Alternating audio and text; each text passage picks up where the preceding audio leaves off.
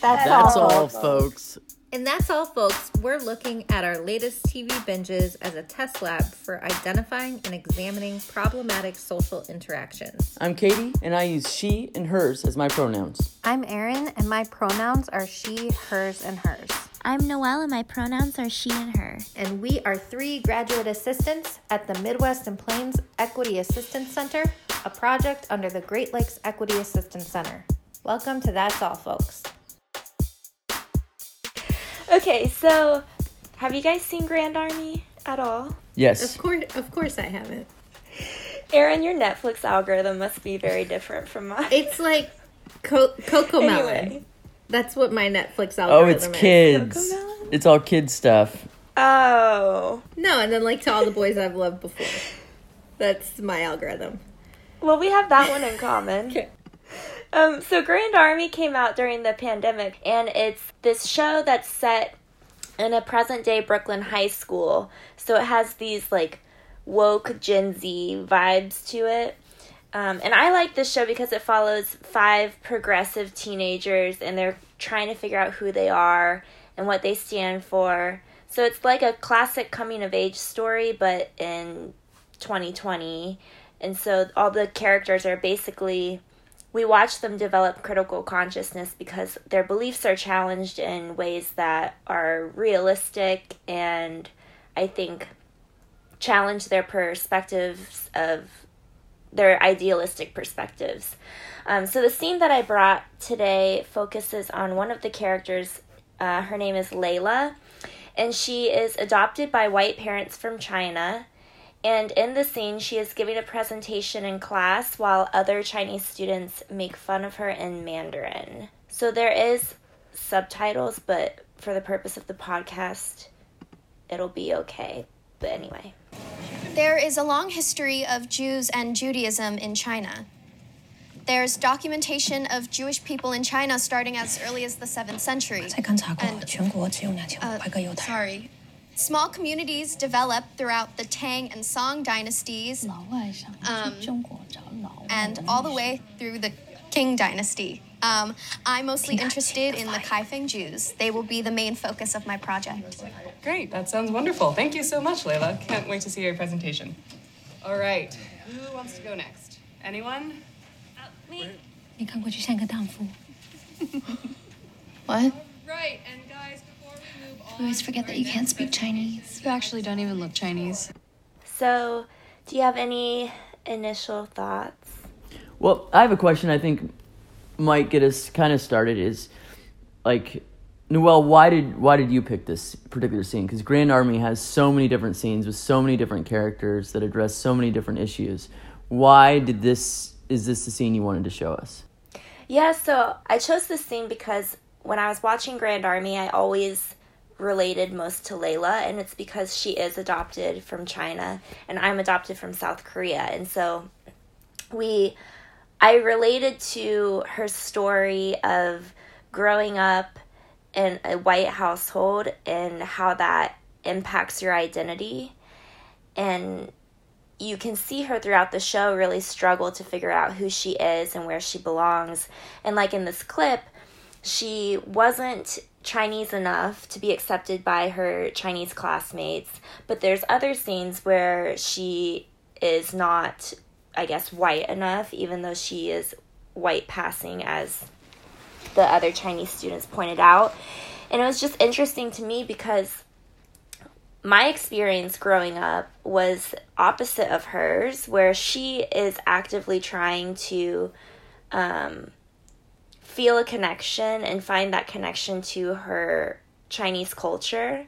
And when I was growing up, I did everything I could to reject any part of my Korean culture. And it was, looking back, I realize now that it was my survival mechanism of navigating going to school and living in a very white community. And so I chose this scene because it was just interesting to me to watch the similarities and differences of her experience and her grappling of her identity. Well, Noelle, first of all, thanks for sharing that, because I know we push each other to be vulnerable, and I appreciate it. So thank you. And I have so many questions because I want to know. My first question too is like, which way do you think? I shouldn't say this, but actually, I know my answer's wrong. My question's wrong, so I'm not even going to ask it. What's your question? Well, I was going to say, which way do you think is better? To be more like Layla? Is it Layla? Yeah. Or that's... the way No, you were in high I school? understand your question. I think it's interesting. And this makes me think a lot about, like, code switching. And I don't think that there's a right way to do it. And you, especially being from a marginalized identity, I don't think anyone can blame anyone for doing what they have to do to survive the moment. And whether or not, I mean, there's obviously critiques there with, for me personally, the way I navigated life for a long time upheld whiteness as a standard and centered whiteness. And now I realize that and can work to undo that thought process. But at the same time, I don't think it's fair to critique that way of living in that moment, because I think it would have been much harder if I didn't do that, if I didn't assimilate to the culture that I was in at the time. Yeah, I think that I'm just pausing and not even knowing what to say, just because I'm having such a reaction to the word survival. Yeah. Like, I think of, like, the work it takes to, like, undo and unlearn, like, the way I've been socialized in whiteness and white supremacy. But if I wanted to wake up tomorrow and just not do that work, I could. Yeah. Because the system in the country works for me.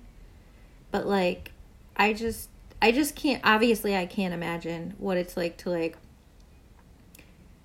have to make that decision of, like, I either, because of my racial or, like, race or ethnicity, like, which is very, like, obvious for individuals to see. So I'm either othered and treated as an outsider, but, like, preserve my culture and my identity, or I assimilate. Yeah. As a means of survival. I guess recently I felt guilty for rejecting parts of myself and my culture.